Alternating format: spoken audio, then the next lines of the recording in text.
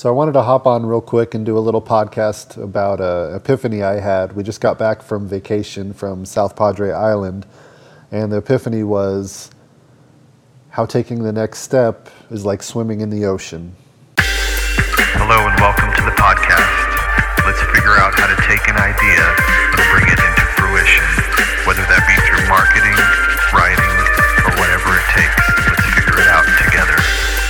And most important of all, let's bring it to life. Hi, Kevin here with episode number 3. I can't believe it's already the 3rd episode I'm putting together. Anyway, we got a chance to go to South Padre Island, and it was pretty amazing. I had a chance to relax and think about my next moves.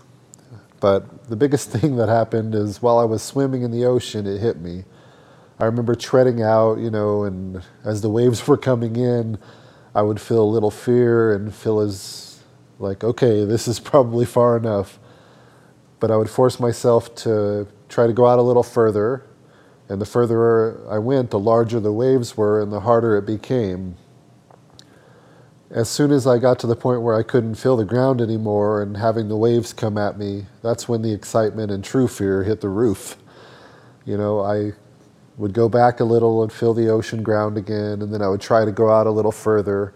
After doing that a few times, I got tired eventually, and I just was ready to go back in and get out of the ocean.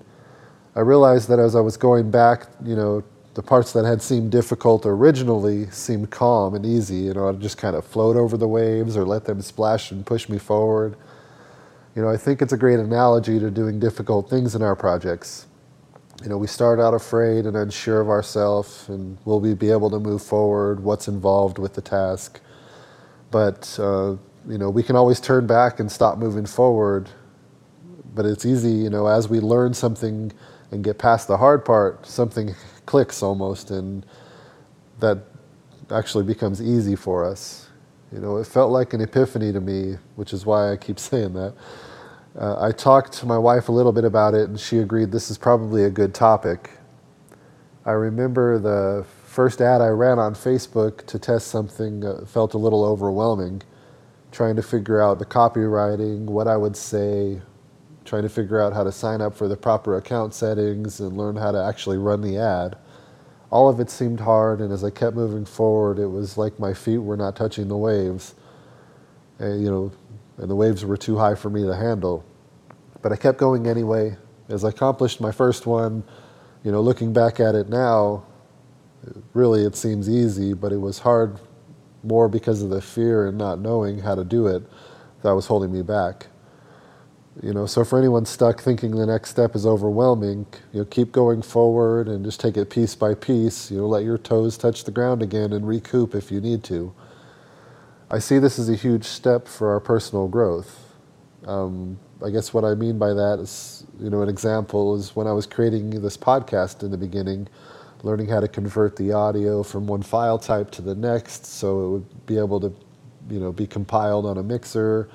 Even finding the right mixer. I felt overwhelmed for all that. And, now that I'm on the 3rd podcast, the waves are, back to that calm sensation. It's getting a little easier.